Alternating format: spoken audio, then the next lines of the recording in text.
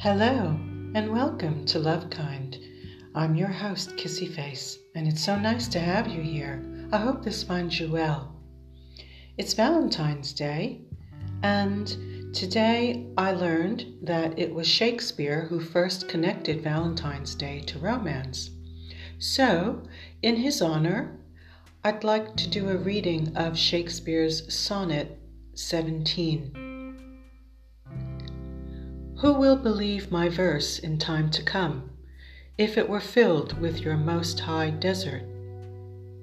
Though yet heaven knows it is but as a tomb, which hides your life and shows not half your parts. If I could write the beauty of your eyes, and in fresh numbers number all your graces, the age to come would say, this poet lies. Such heavenly touches never touched earthly faces.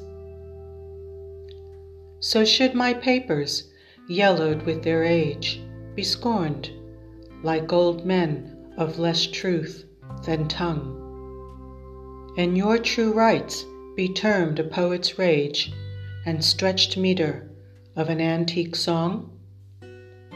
But were some child of yours alive in that time, you should live twice in it and in my rhyme.